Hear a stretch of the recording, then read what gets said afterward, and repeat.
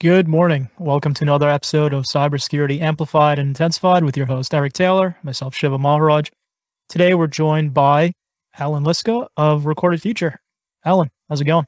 Good. How y'all doing today? Not too bad. Do you want to give the people a little background on yourself? Sure. So I am an old, I've been in security for probably 20 years. I got my start as a network jockey working for a company called Unit Technologies, which is now a part of Verizon. Did that for about 7 years, then got laid off along with 23,000 of my closest friends when WorldCom, who owned us at the time, committed what was then the largest financial fraud ever in the history of the world. Now it looks quaint in comparison to other financial frauds since then. A buddy of mine was working for a company called RipTech, which became Symantec, and he offered me a job as a SOC analyst. So I did that. Got recruited to go do government work for about a dozen years. That was fun. Long days, lots of travel to weird places, and a whole lot of not being able to tell people what I did. Left that and went to go work for Symantec again, and then left there to go to iSight. iSight got acquired by FireEye. I did not love selling hardware, not selling, but being a sales engineer for hardware. So opportunity came up about 5 years ago to work at Recorded Future as an analyst, and I've been doing that ever since. Dude, you just been passed around the world a little bit, haven't you? A little bit, yeah. So pretty much the reason I'm pretty sure Recorded Future hired me is every small company I've gone to work for has been acquired by a much bigger company. And so, you know, I've got that magic touch, I guess. You've got the luck. Right. I have a question for you, without going into detail, of course, for your government service. How much cooler are their systems than what is commercially available? Not at all. Really? You know, there's some fun things that we were able to do, but I mean, really what you have that works to your benefit is you have the entire apparatus of the U.S. government. Okay. Like, I don't necessarily need to know, necessarily need to know a super cool exploit or anything like that. If I have somebody that can tell me, oh yeah, this guy really likes to collect old guns. So if we send him a phishing email that has old guns, old gun reviews or old gun for sales, he's going to click that. Like, when you can build that kind of very specific profile, it's a lot easier to do your job than if you are just trying to guess at what people like. Okay. Sorry, Eric's wife just walked by in the background. So I have this theory that when I say we, people in the United States are very much unprepared to fight against ransomware. It's not that we can't, it's just that we are fundamentally unprepared, and we don't put emphasis on the basics of cybersecurity. And that's why we are the low-hanging fruit. How do you feel about that statement? I actually don't know that I agree with that, because I think everybody in the world is unprepared to deal with ransomware. So the U.S. is just, because we have more companies, we get targeted more. If you look at the two biggest countries in terms of ransomware distribution, at least, according to what MCSoft sees from their ID ransomware project, it's India and the U.S. Two countries, very populous with lots of companies. So I agree with the part of your statement that companies in general aren't prepared to deal with ransomware, but it feels like this is a worldwide problem. But there are some cultures, like if you go to Japan or China, where even talking about ransomware, it's hard enough to get people to report in the US and India, but in other countries, even talking about the fact that you might have been hit with ransomware is completely taboo to discuss. And so we just don't see as much reporting that comes out of there. But anecdotally, companies in China and Japan are getting hit just as frequently as companies in India and the US. Well, see, I don't know if I really buy into that, because I mean, granted, I'm sure people in Japan, China, Russia, all these other facets are getting popped with ransomware and whatever exploit, malware, phishing attempts that you may want to, drop on them. But I think the US is mostly targeted at a much larger scale, just for the simple fact that the US has more gross profit to it. It's got the higher ability to pay out. So it's a much bigger target. And I mean, you see it, I'm sure, just as well as I do, Alan, that a lot of these companies, they will literally say, I don't know why they will target me. I'm just a small company. And I'm like, they don't freaking care. You're literally, I mean, I don't know how many different ways I can freaking describe this. You're going down an interstate, you're seeing, exits, AKA IP addresses that are potentially open. You're just going to swerve off to there and say, oh, what's over here? It's like you're cross country or going cross country on the sightseeing tour, and you're just seeing what's out there. That's literally what these folks are doing, short of running a Shodan report. Right. And I'm going to show my East Coast bias here, but you have to know whether it's going to be a Wawa, a Sheetz, or a Royal Farms off that interstate, because are you going to get chicken, or are you going to get a sub, or are you going to get tater tots? You can get all three at Wawa from what I've found out. Right. But I mean, the chicken at Royal Farms are way better than the chicken at Wawa. Let's be honest. I mean, I know we may have some Pennsylvania listeners that are going to take offense to that. They don't count. It's okay. Okay. Wawa's, We love you, children. just to go side rails. Wawa's all the way up there, because I'm from South Carolina. So my wife's family, well, some of them still live in Florida, but as soon as we get down into the Tampa and Clearwater area stuff, we start seeing Wawa. And I'm like, was this grocery store put together by a 2-year? We want to go to Wawa. I want to go Wawa. I'm like, what the F is this store? Well, I don't know what it is about Pennsylvania, but I mean, Pennsylvania is home to Sheetz and Wawa. And, I don't know how one state could have come up with two of the most amazing convenience stores ever. But yes, giving them both really bad names. I will say Wawa is a good store, but at first I'm like, what is this train wreck?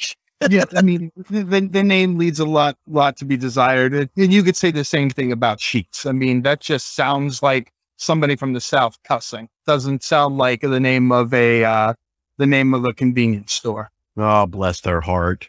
I have a question for you, Alan. What exactly do you do over at Recorded Future? A lot of this. So most of my time is spent in outreach, which means that, I do podcasts, I do webinars, I do a lot of customer meetings. So, people obviously have questions about ransomware. Here's how I can help. And then talk to professional organizations. I've been lucky enough to been asked to talk to Congress people about ransomware, which has been really cool. I've never been called to testify, thankfully. Do they even understand what's coming out of your mouth, or are they just sitting there attentively listening, pretending to understand? So let's be clear. I don't talk to Congress people directly. I talk to their staffers, and generally speaking, the staffers that reach out to me actually know what they're talking about. And then their job is to translate what I've said to Congress people in a way that they can understand. I don't think the translation works very well. I mean, we are seeing some bills, I've actually been kind of impressed that we are seeing some bills that include funding for cybersecurity protection. Now, having the funding and then implementing it the right way are two very, very, very different things, but at least we're making some sort of progress. Well, let's dive down that, because not too long ago, Biden had, the whole big four, Apple, Microsoft, Google, and I forget the other company. I'm still upset they didn't invite me, by the way. But they had them in there to discuss cybersecurity for a nation state thing. No offense to Google, but, they are not DFAR compliant. They are not, you can't go DOD in any facet with Google. So why they're even there to begin with, I don't know, but whatever, more to the table, I guess. But what have you been seeing? Because since that meeting, it seems all pretty quiet. Are you seeing the same thing where, they're talking about doing cybersecurity, but nothing has really come out except for a couple mentions about NIST 800-171, that self-attestation has been around for a metric F ton and really has no weight or value at all. Right. Well, so this did release their ransomware readiness project, which was actually. Oh God. I know. I mean, but it's not that it's wrong. It's just people don't necessarily implement it. What I'll say from what I've seen is, yeah, there's been a whole lot of talk at the government level, which talk doesn't equal action, but we have seen 10 law enforcement actions taken against ransomware actors this year. Yep. That's more than we've seen in the last 5 years combined. Now, right now it's whack-a-mole, right? You take one down, two more pop up. So it's not having that effect. But I like the fact that at least, if nothing else, law enforcement feels like they're more empowered to take whatever action is, up to and including, hey, we're going to hack into Rebel servers and take those bad boys offline. We need that kind of thinking on law enforcement's part, because as much as we need to tell people how to defend themselves and people need to take action to defend themselves, going back to Shiva's original question, it's not going to do any good if we don't have law enforcement action on the other end trying to stop these guys, because they're just going to find new and creative ways to gain access to networks. Well, see, here's a lot of the biggest problems that I see, especially in IR. So, a lot of folks will come and be like, well, can we contact the FBI? Sure. Knock yourself out. Let me just tell you what's going to happen so you can prepare when you deal with the FBI. They are going to do one of two things. They're either going to take a bunch of samples, ask you a metric F ton of questions, and say, okay, we'll get back to you, because your local FBI office will just be a broker. Where whoever reports that first ransomware case is the quote unquote hub or central location in the FBI for all of that stuff. So, in my state of South Carolina, Columbia office will be the hub for and broker that communication to whatever the end FBI agency is. Or they're going to do the other thing. You're going to be very new to this ransomware case where they don't have a lot of stuff. They're going to come in and seize everything. And now you're left holding the bag, so to speak, wondering what the F you do now, because now you have no servers, you have no hardware, you have no firewall. Your business is in crumbles, even worse than what you even got started with. So yeah, by all means, please talk to them and make your life worse. Or we just let them know, hey, we're working on it. Let us know what information you need. We'll pass along that information. But, oh my gosh, I really wish companies would start adopting communications with an IR firm in their disaster recovery or business continuity or whatever vernacular you want to use nowadays, because, we've seen on, even Reddit, even though Reddit seems to be a dumpster fire of the stupid lately, with some of the people who put things out there, but, everybody needs an avenue of communication, I guess, where you have a complete ransomware breach. The IT person, again, this is third party, maybe even fourth party communication, but they just went in there, nuked everything, restored from backup, and then went along their way. What's wrong with that? Well, don't get so to some degree. I like triggering him. Oh yeah. This is probably going to be one of the most episodes you'll see me talk in a while. But but to some degree, kudos to the IT person. They got the business back up and running. But did they really see, how far back did they go to restore that data? Was there, Alan, you can testify a lot. Even ReEvil, Conti, Black Matter, they'll sit in your network for 2 weeks. They have scheduled tasks that run that will go to GitHub and download stuff. So if you're not looking for that persistence, in about 48 hours, your shit's broke again. Right. Isn't that the stat that's, and I apologize, I don't remember who gave it, but something like 80% of victims who don't pay get hit with ransomware again within a couple of weeks. And for that exact reason, you don't find the initial access, the initial access factor. So whether that was a compromised, exposed internet server, credential reuse, phishing email, whatever it was, You don't find that. And then you don't find the scripts that they left running. And so you restore those PowerShell scripts or those loaders, and then bam, you get hit again. Or worse, you get hit by a different ransomware group who then, once everything's restored, sees, oh, hey, there's this vulnerable system I can now hit. And that is a real problem. And to your point, I think too many organizations think that they can handle recovery themselves until they get in the middle of it. And then by then, sometimes it's too late to find a decent IR firm, right? Because I'm sure you are incredibly backed up, Eric, this year, because you're really good at what you do. And you're, all of the really good IR firms I know right now are just swamped with ransomware cases.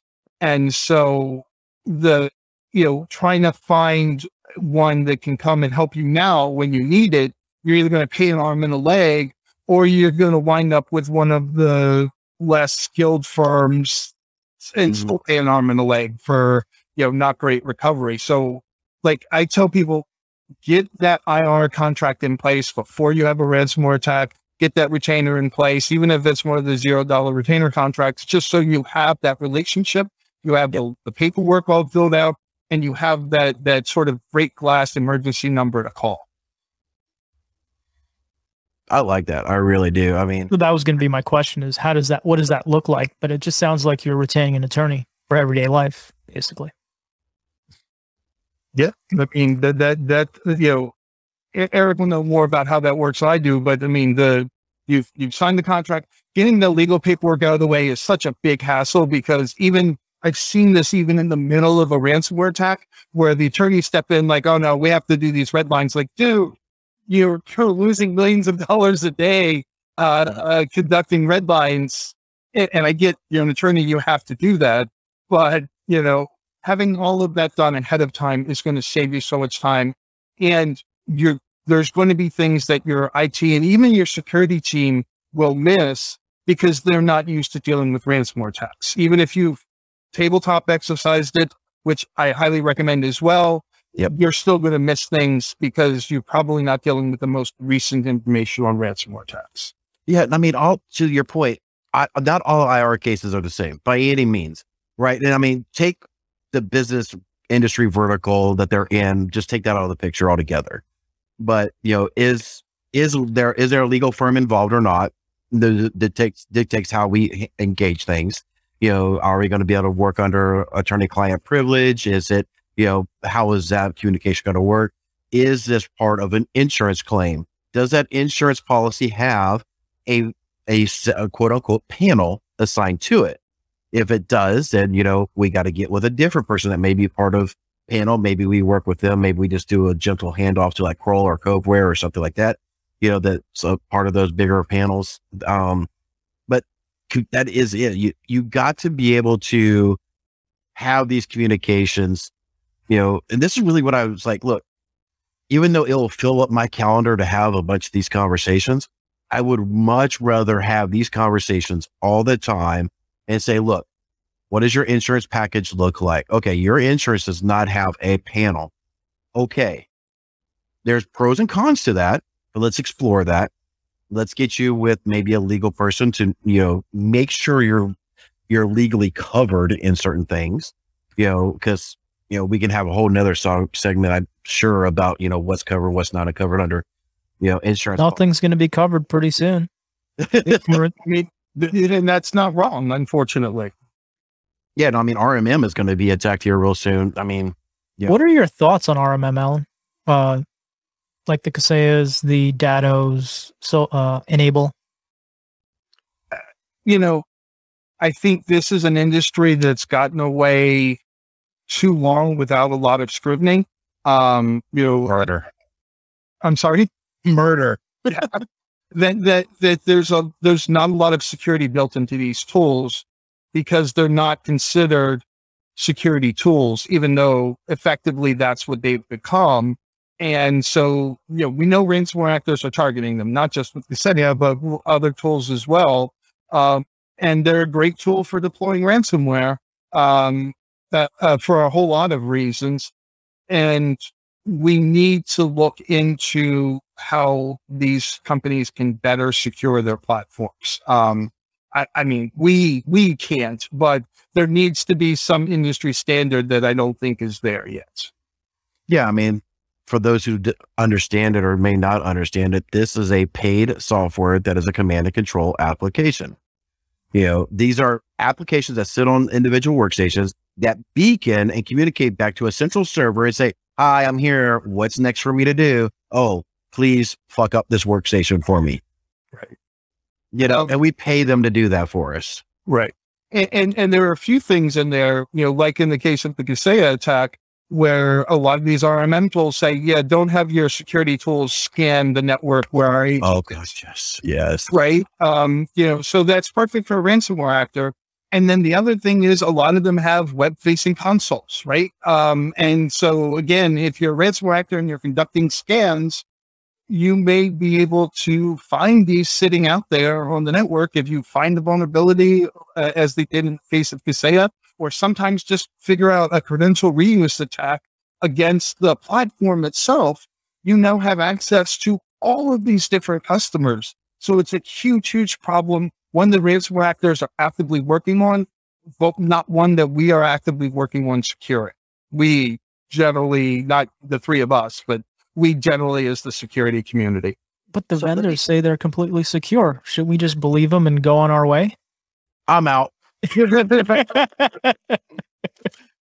But, we talked about, security a little bit. I want to get your input on this one because, barring away from CMMC, even though N-able and a lot of these, MSP tools would be like, all MSPs must be CMMC. Please shut the F up. These MSPs are not doing DoD and they're not prime. They're not going to be most of them are not even going to be anywhere near the subcontractor prime chain. They're not going to be impacted by this. So, barring NIST 800-171, maybe a higher level for businesses to go. I personally think that the CIS or the SANS Top 20 would be an excellent must-have for any and all small business or any business to at least do if you're going to run a business in America, you must adhere to these standards. I think it's a great entryway. What do you think about that or some other control being a must-have for businesses? Yeah, I mean, there needs to be some sort of, and I don't know how you do this, right? We in security don't like government regulation, and some things slow for technology, don't you think? I'm sorry? Government regulation is too slow for the pace at which technology moves today. Well, but so here's the thing, and I think to Eric's point, the SANS Top 20 has been a really good standard for a while now. We haven't come up with anything better, and yet we still haven't mastered that, right? I don't know. Eric, do you know how long SANS has been around? I think it's been about a decade now. Yeah, about that, yeah. And we still even haven't mastered that. So, I mean, if the government were to say tomorrow, if you operate a business, you must follow the SANS Top 20, that is going to be good for a while because the ransomware actors just literally need to go down the top 20 and find the vulnerabilities they need to find. So if you're adhering to that top 20, you're going to keep out a whole lot of the bad guys. You're not going to keep out all of them, not even close, but you will keep out the low-hanging fruit. You're going to make it much more expensive for someone to carry out a ransomware attack or any kind of cyber attack. So from that perspective, yes. But again, I know that nobody really likes to say, all right, the government says you have to do these things. And so, if you want to operate a business, you have to be compliant with these. Yeah, but so to touch on that, I understand the government regulation and everything, but, from a recorded future, or if you can't say that, that's fine. But an Alan's perspective, what would you like to firstly see as a potential entry-level barrier to start a business? What do you personally like as a security framework?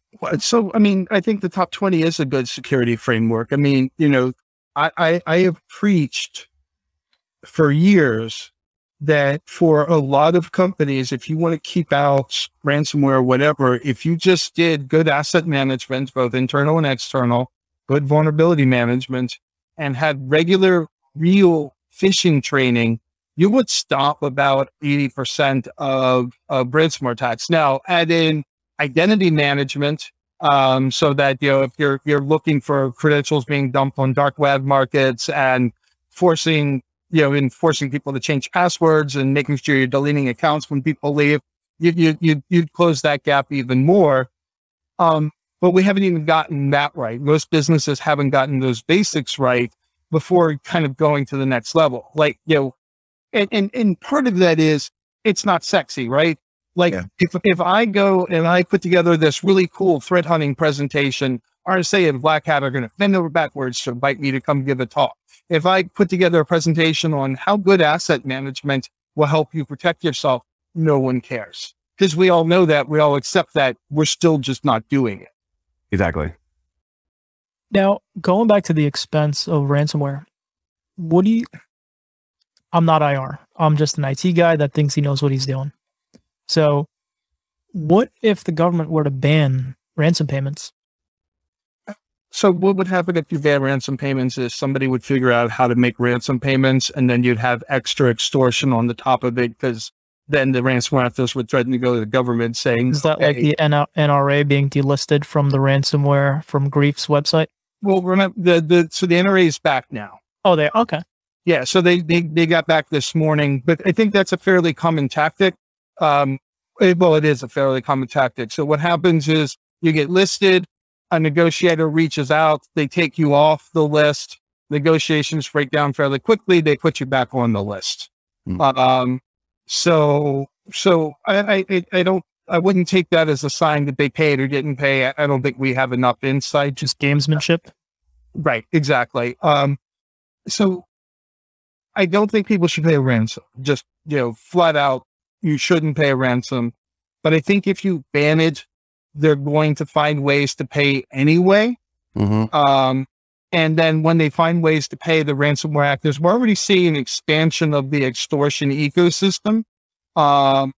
As it is, that will just be added to the list where you made a ransom payment. They're going to come back in 6 months and say, oh, hey, you paid a ransom. That's illegal. You're a U.S. business. We're going to report you to the government if you don't pay us an additional ransom. So we're basically damned if we do and damned if we don't in terms of making ransomware payments illegal. Right. I mean, unless you want to kill Bitcoin, good luck with. Yeah. I think crypto's here to stay. Yeah, that's not going anywhere. Go ahead, Eric. We'll talk about that a little bit. So, all right, if you wanted to ban cryptocurrency, what would that look like? Or ban ransomware payment? There's too many private wallets that a lot of us IR firms have established. There are things that are called tumblers. We're able to hide it. We're in cybersecurity, for God's sake. We know how to hide some of this crap. But, let's just take a very hot political topic, if we will. Banning guns, gun-free zones. All right. Just because you put up, this is a gun-free zone in front of a school, has that ever 100% stopped gun shooting? No. Just because you ban something does not mean it's going to stop. It's going to still happen. Well, it stopped the import of narcotics and cocaine. What are you talking about? Oh, shut the fuck up. Here we go. There's my one F-bomb for the day. Alan, with all the IR that you've seen, have you come across the bad guys using compliancy sets and security frameworks to create targeting packages? Yeah. Not that I've seen, other than I know like Grief Ransomware has a GDPR statement on their website. Grief Ransomware is just like every other person on Twitter where they think they're GDPR experts. So I haven't seen the bad guys using compliance frameworks, but that's my view. And one of the problems in general, I think, with ransomware attacks is because so few actual ransomware attacks get reported. We know about 2,200 ransomware attacks because that's how many have made it to extortion sites. The real number is much larger. And most of those we don't find out about. So my view is limited to the handful that I help out on IR a year. And I haven't seen that. Eric, you probably have a different view than I do. I haven't seen I haven't seen a threat actor actually attack a framework per se. I have seen threat actors take a certain framework. I mean, we kind of seen that with the Conti release. They have a framework, they have their, SOPs or whatever you want to call it, but they have better documentation than most MSPs.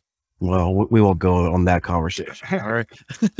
But yeah, I mean, they're just looking for that low hanging fruit. They're looking for, people need to understand when, all right. So let me just take a step back. So granted, me and Alan and folks like us that are in IR, and we are just engulfed in this. We are on the tour sites. We're looking at who got popped. We're looking at this. We're looking at that.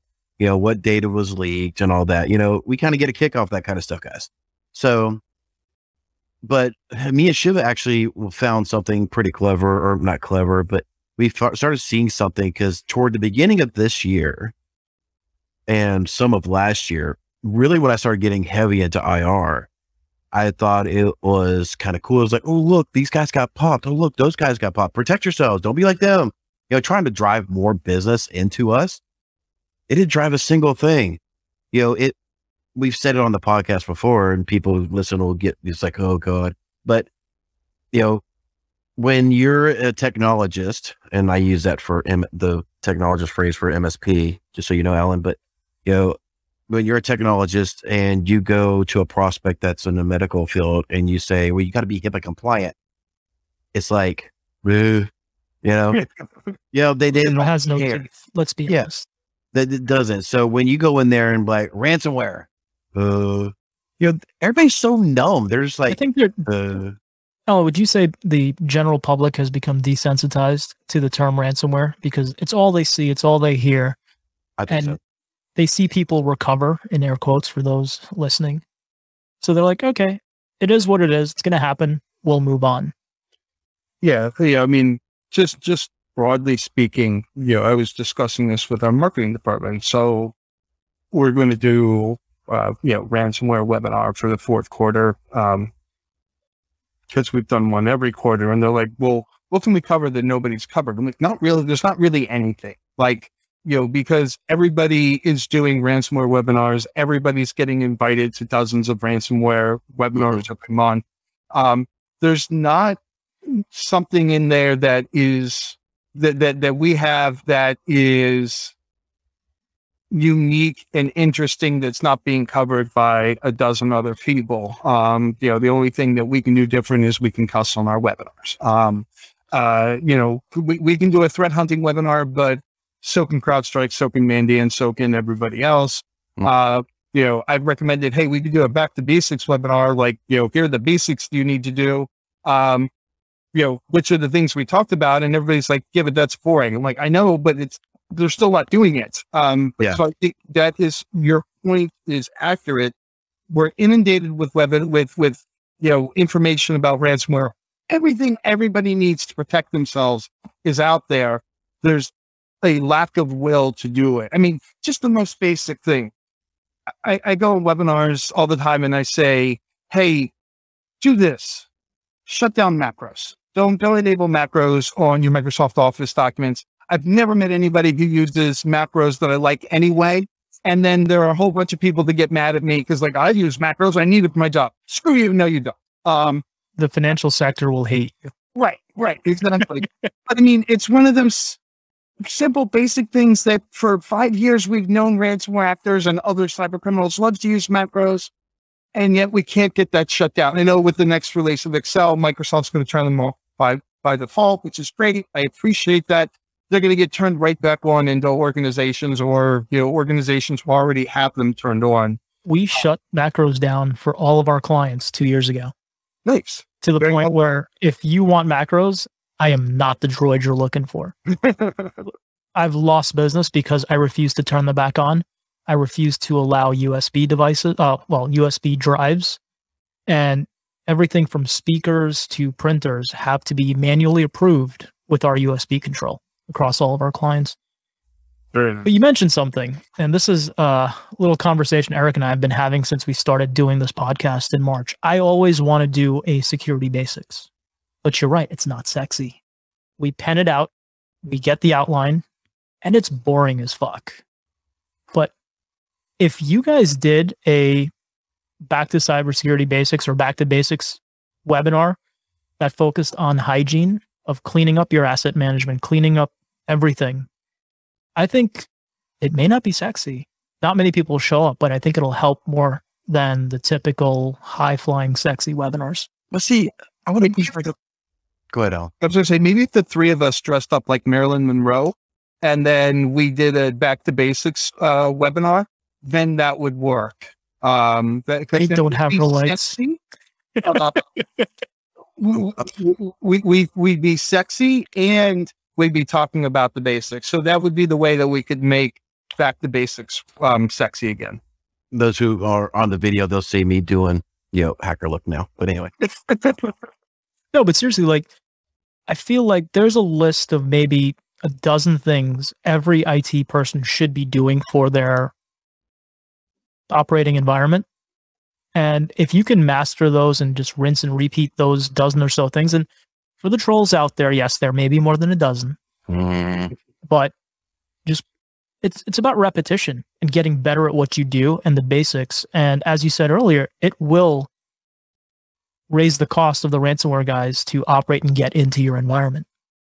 And that's going to frustrate them more than anything else. Laws aren't going to do anything. We had the executive order, which a lot of it I agree with. I just don't think they're going to hit any of their timeframes, and it's not going to raise the game for us. You know what, Alan? Sitting here thinking about this, and maybe this is something that we could partner up with, or we can help get CrowdStrike and the whole Recorded Future, or if it's just you and me doing this. But I think somebody like us, if not us, start instead of doing security hygiene, and all this boring stuff. Since we both like the SANS Top 20, how about just starting to do like, hey, in SANS Top 20, we're going to start doing a mind dump of all these damn fucking controls. And this is how you start implementing it into your business. And I think maybe instead of talking about the problem, we start talking about an actual solution that is non-sales in a way. I mean, granted, we want people to come to Recorded Future. You must buy their intelligence. You have to. Everyone at Recorded Future will tell you I'm the worst salesperson for the company ever because I forget to mention. So he is the best salesperson because he probably sells the most because he's not trying. But I like that idea a lot. What if you did a webinar on the implementation of the controls? So they see what you're doing. Yeah. Like, to me, how many IT sorry, I'm too old in this industry. I come from a time when you actually needed to know what you were doing and not be able to go onto YouTube to figure it out. But that's the generation you're dealing with. Like, I'm going to die soon, right? I'm old, not that old, but I'm old enough to die. But that's how these guys learn. They want to see it on YouTube. They want you to show them how to enable MFA because they're absolute morons otherwise. And I think that would be really cool and make it a series. So I think, when you got YouTube and you talk about all that, I mean, I've been talking about this for a little bit now, but when you start going to companies like SANS and doing digital forensics classes, this is why this shit's so damn expensive. And one thing that is interesting though, and we kind of have to take this into account when we're doing this, and something that I think a lot of the advice that's out there that we have doesn't really take into account is that this takes time, especially for medium and large companies. So like, it's easy for us to say, okay, you need to do asset management. Well, we know that asset management is a minimum of a 6-month project and probably closer to a year. Because if you're not doing asset management now, you have to have 3 vendors come in, right? You have to do your POCs. Then you have to get the budget approved. Then you have to buy it. Then you have to actually implement it, right? And that's just one of those things that we're talking about. Same thing, multi-factor authentication.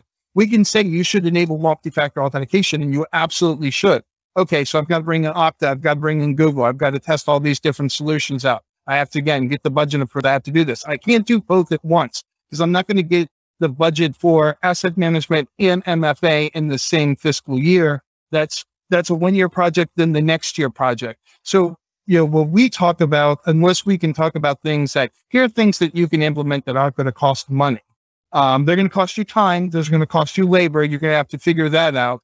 But unless we can really start with the things that are like, here's what you can do where you're not going to have to go get budget or try and get more personnel, then what we're talking about are often 3-year projects, even though they shouldn't. I have a thought on that, because just taking what you said, asset management and MFA, they're built into a lot of the Microsoft platform, 365 platform. So it can be done there. It's built into the Google stuff. I'm not a Google person, so sorry. Well, 2FA, the TOTPS for the Google Authenticator. It's not a real MFA, but 365 as your IDP, because that's all I deal with. I don't deal with anything else. To me, they don't exist.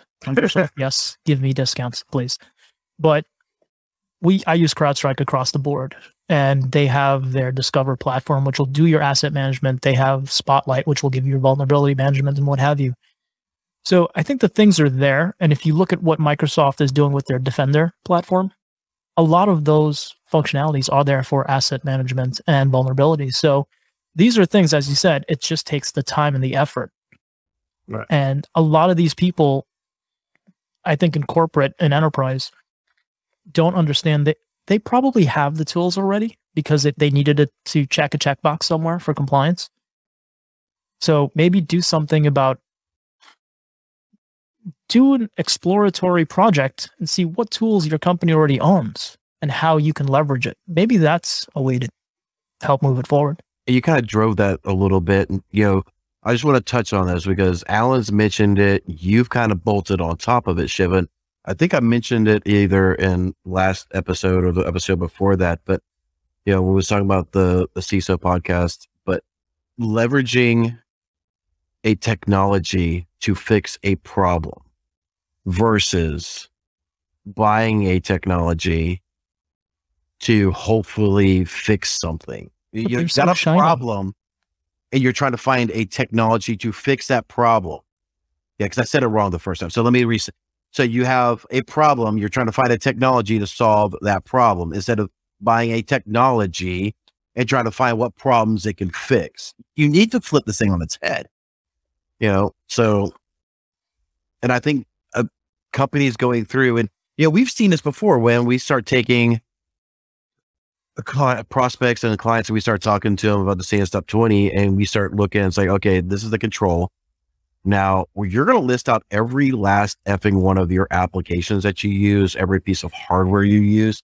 How does it apply? How does it not apply? And start looking at different alternatives to get that. We find our businesses will start finding, holy crap, we have a lot of bloat applications that we can cut out because it's just not needed. Yeah, shelfware. I mean, that's a real cannibal in the enterprise, I would think. Yeah, I mean, I can't tell you how many companies I've walked into that have SOAR that they purchased a year or more ago that they haven't implemented yet because they haven't had the time, they haven't had the effort. But I like your point, and I've made a similar point, Shib, of where a lot of times you actually have the protections you need in place. You're already paying for it. You just haven't enabled it. So what I've encouraged people, and weirdly, I get some pushback that some people don't like this, but what I've encouraged people to do is have your salesperson for all of your security vendors and their sales engineer come out, buy you lunch, or if you can swing it, buy you dinner for your whole team. Make sure you get a few good bottles of wine and tell them, hey, what do we have? What do we not have enabled that we can enable in our existing product? One, what do we have that we can enable that's not going to cost us money? And what is going to cost us money, just so we know what they are. And then, have your sales engineer, because most sales engineers will do this, do an audit of what you have enabled and what you haven't enabled and what you can enable without spending more money. And I find this is a really powerful tool because I think, to both your points, you uncover that you have a whole lot of things in place that can help protect you from ransomware that you're just not aware of. Yeah, 100%. I think it all starts with finding what you've already purchased. Right. So now there was one question that I did want to ask you. Are you familiar with Alan Alford and his podcast, The Cyber Ranch? No, I'm not. I'm sorry. He had a gentleman on by the name of Eric Block, and paraphrasing, he spent a lot of time developing SIM platforms and products for many other vendors. Now he works for a company called Sprinkler here in New York City. And he started, maybe he's the creator or coined the term distributed IR. Yeah. Are you familiar with that? No, I'm not. Sorry. It's basically getting rid of the SIM and the SOC and letting your tools do the alerting. Because most times, if you, let's say you're using CrowdStrike and you're feeding it to a SOC, CrowdStrike's going to alert you on what the problem is. Your SOC's going to alert you on what the problem is. Now you have alert fatigue. So let all the tools alert you and your internal IT as to what you need, and then you get actionable on it. So it's distributed. So like you'll have your NOC, instead of processing, from FortiClient or FortiSIM, I should say, processing all that stuff, processing Elk Stack, doing all this stuff, and then trying to find all that stuff, letting a third party do it and say, okay, here is the vulnerability. This is what it means. And this is what it's impacting. It's like, okay, now your SOC's like, okay, this is a developer issue. Oh no, this is an IT issue. And being a middleman broker, really what we're talking about here, and being, distributive incident response. So your security team is distributing the alerts to the affected departments to do that. The problem, I love it. And the more and more I've been thinking about it, and Shiva just hit on this point, that we see even when we're doing penetration testing, we just got done finishing one in Oregon, and, ConnectWise partner, and we hammered their Automate server. We hammered 6 other servers that they have. Not one single call. Hey, will you please stop brute forcing our freaking server? So while yes, you'll have alert fatigue, but if you don't have anybody monitoring the alerts, there's no alert fatigue to have. So I think we really need to, kind of really enforce to make sure people are actually looking at these freaking alerts. So. Right. Yeah. So my only concern about that would be kind of like what happened with Target, right? Where in 2013, Target got hit with largest credit card theft ever at the time. FireEye had alerted on that, but nobody was looking at the FireEye console. Mm-hmm. I like the idea a lot because I think too much is sent to the SIM, and even things that aren't necessarily needed are sent to the SIM. Like I've been in SOCs where physical security logs are sent to the SIM, but the SOC doesn't have any ability to deal with that data. So as you say, that leads to a lot of alert fatigue. And sometimes you have that really specific alert in that specific tool, but you have to figure out, we don't want any swivel chairs, right? Where I have to be in this console, this console, this console, and this console. I mean, we already have too many tabs open as it is, trying to get our job done daily. How do you do that and make sure that you're not missing any alerts that occur in any of the other platforms? Yep. It's a really good conversation to have. I try to figure out and, try to dive down into it. But with that, I want to be respectful of your time, Alan. Thank you so much for coming on.